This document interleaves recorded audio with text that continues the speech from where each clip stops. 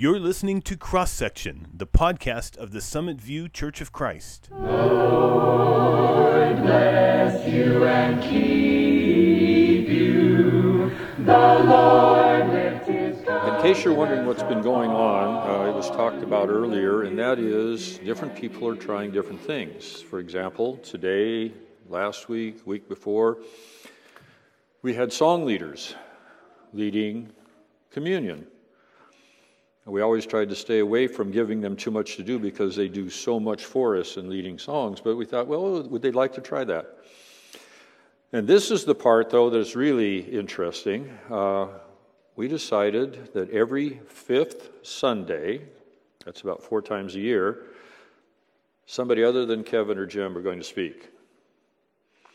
So, I'm up first. I'm the experiment.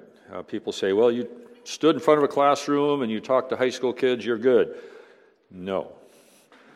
I knew more than they did. But I look at, and I guarantee that. But I look out and I see Jim and I see Sherry and I see all these other people here who are much more versed in the Bible, and I'm going, what am I doing here? But I'm going to give this a try. For those of you that came to the 9 o'clock class, each one of us tried out a sermon, if you will, during that class, and then we opened it to questions just to see how it was received and what might happen.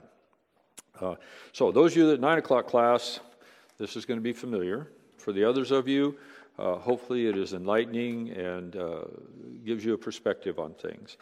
The title of mine is, I can see down here, The Blame Game. The blame game. It's kind of an interesting concept. Those of us that are old enough, back in the 1960s, and I do apologize, I wander. In my classroom, I just could not stay behind the podium, so hopefully you're okay. In the 1960s, there were several comments that were made in popular TV shows. Sock It To Me. President of the United States, Richard Nixon, who was considered a very staid and stable and just a typical politician, did that on live TV, and he said, "Sock it to me." You bet your sweet Bippy. How many of you remember that one? I don't know what a Bippy is, but you bet your sweet Bippy. Here come the judge, here come the judge. And the devil made me do it. Flip Wilson's TV show, The Devil Made Me Do It. And everybody got a laugh out of that. I mean, on TV, it was a joke. It's funny. Unfortunately, however, it's kind of a common refrain. When people are caught doing something they're not supposed to do, it wasn't my fault, the devil made me do it.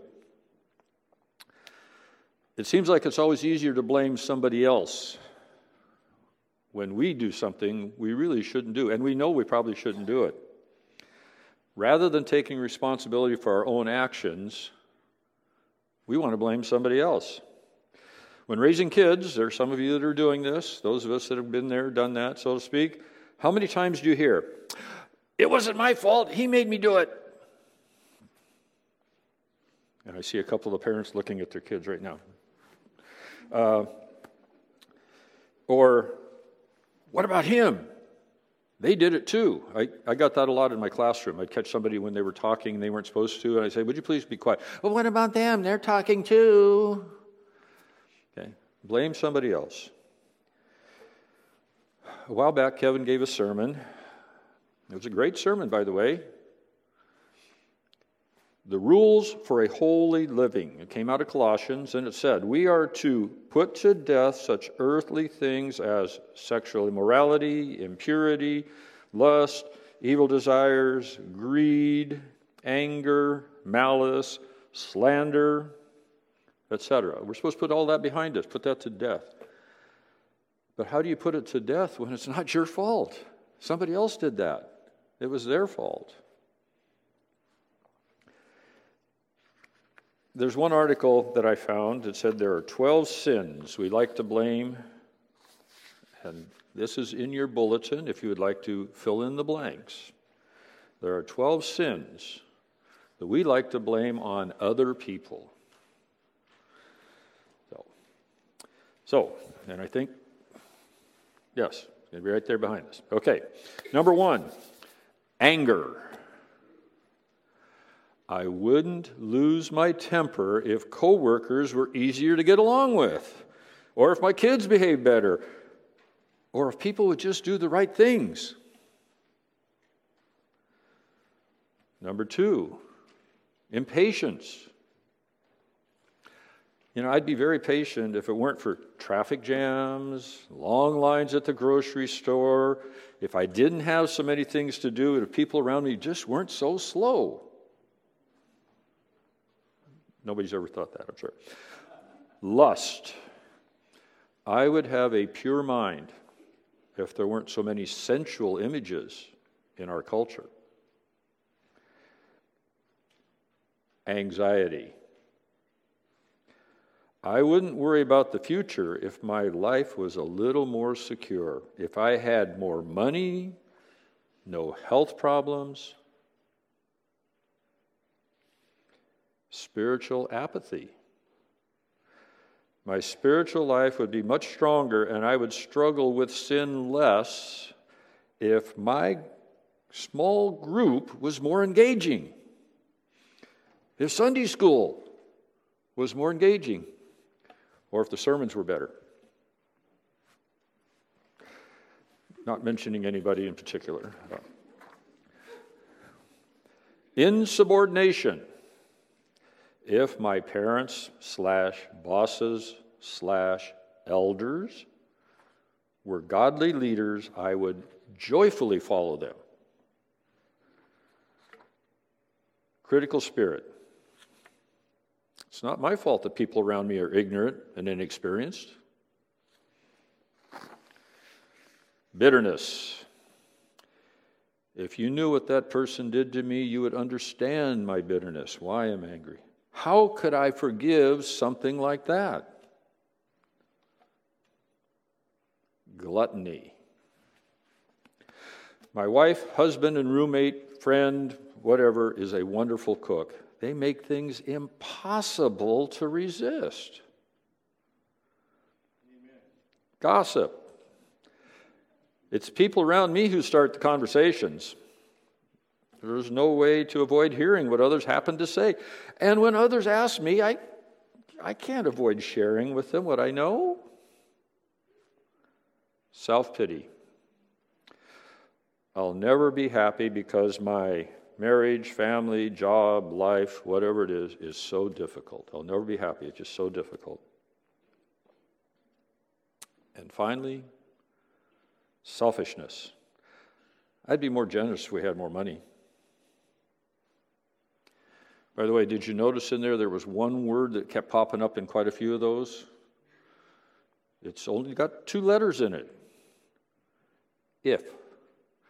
I would, if. So where did all this start? I think we all know. Genesis 3, 11 and 12. Genesis 3, 11 and 12. Who told you were naked? This is God speaking. Have you eaten from the tree that I commanded you not to eat from? The man said, the woman you put here with me. Who's Adam blaming for this? He's blaming God. Hey, you gave me this woman. It's your fault. And then he asks the woman, what is this you have done? The woman said, the serpent deceived me. Kind of like this. No, I didn't do it. The serpent deceived me. Oh, the woman. He blamed God. Kind of an interesting point, and this might be a sermon later on. God knows everything we're going to do and say before we do and say it, right? Did he know that Adam and Eve were going to say this? He asked them, did he know they were going to even blame him? But was he giving them a chance? A choice?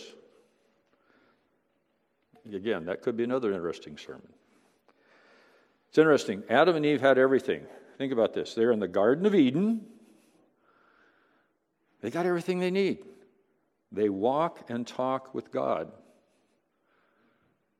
How many of us want to someday pray that we get a chance to walk and talk with God And yet, why did they eat from that tree?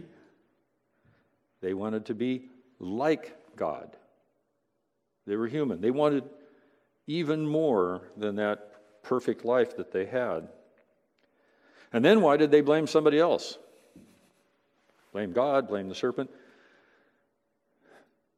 Did they recognize their own guilt? Life is choices. God gave them a choice, a chance, but life is choices. We decide what to do. No one makes us. We decide what to do. No one makes us. We may be tempted even by the devil, by our friends or whoever around us, but we decide.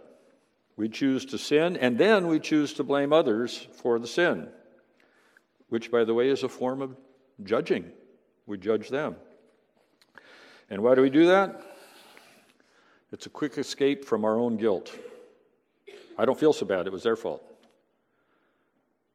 But do we escape from that guilt? Romans 2:1. Romans 2:1. Therefore you have no excuse, O man, every one of you who judges. For in casting judgment on another, you condemn yourself, because you, the judge, practice the very same things. We do something, we want to blame somebody else, we do this. You ever notice when sometimes when somebody, we can't let them do that, they might do, and there's something bad. Well, who came up with the idea they might do something bad? The person speaking. Well, why did they think? Is it possible that maybe if they were in that position, they themselves would have done that? What else does the Bible say about blaming others? Galatians 6:5. Galatians 6:5. Now, there are a lot of different translations. The one I chose, for we are each responsible for our own conduct. Some of them say, bear our own burden, carry our own load, but in the end it boils down to we are responsible. In James 1:14, each person is tempted when they are dragged away by their own desires and enticed. It's our desires. We're dragged away by them, not somebody else. So how do we overcome this sin of blaming others?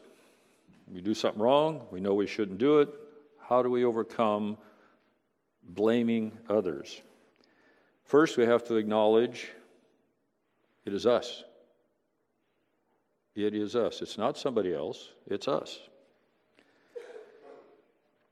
Second, recognize the pride in ourselves when blaming others. The pride in ourselves. Last week, the sermon was about Haman, and what happened to him because of his pride? He died, and his 10 kids died, his 10 sons. It's our pride. We don't want to be responsible. We don't want to be blamed. We want to blame somebody else. Attack the problem, not the person. When I would catch one of those students in class talking when they weren't supposed to, "Oh, you just hate me. You don't like me." No, I like you. I don't like what you're doing. So, attack the problem, not the person. And then, solve our part of the problem. And we are part of the problem. It's us. So solve our part of the problem. Remember, we can't control how other people act, only how we react. That's all we can control. That car pulls out in front of you and you have to slam on your brakes. Control how you react. You don't need to speed up alongside of them and get into road rage and all that kind of stuff. Control how we react. And when pointing one finger at others, whether it be figuratively or literally, remember this? You guys were probably already brought up with this. You point that one finger out there, what's going on? There's 3 pointing back at you. So whenever you point at somebody else and say it's their fault, there's 3 pointing back at you. Then, turn the blame into prayer. Pray. Don't get mad at that guy that pulled out in front of you and almost caused a wreck. Pray to God and say, thank you. Turn the blame into prayer by confessing our sin. It was me. And asking God for forgiveness. He is willing. He's willing to forgive us. We hear it all the time. In the Bible and songs we sing, He's willing to forgive us because, like a lot of the songs that Kevin chose today, He loves us. And then, remember this, that humbling yourself and confessing is more beneficial to us. We benefit the most from being open and honest with ourselves and with God. We benefit from confessing our sins. Further in the Bible, James 1:21. Therefore, put away all filthiness and rampant wickedness, and receive with meekness the implanted word which is able to save you, to save your soul. Colossians 3:13. Bear with each other and forgive one another if any of you has a grievance against someone. Forgive as the Lord forgave you. Forgive as the Lord forgave you. We have the promise of eternal life with our Heavenly Father. Just as God forgives us our sins and the many ways in which we have wronged others, include through blaming them, God commands us to forgive one another. People have a tendency to forget. We like to remember here in church, God died for our sins. We heard it during communion. Jesus died for our sins, But the phrase says, Jesus didn't die for just our sins, but for the sins of all, even those of others who we feel have wronged us. We sit here as Christians, we like to say, okay, Jesus died for our sins. We're going to share communion. We're going to worship. We're going to go to heaven. But that guy that did something wrong out there, no. Jesus died for their sins as well. It's not exclusive. Have they accepted that? That's a different question. Jesus died for everybody's sin.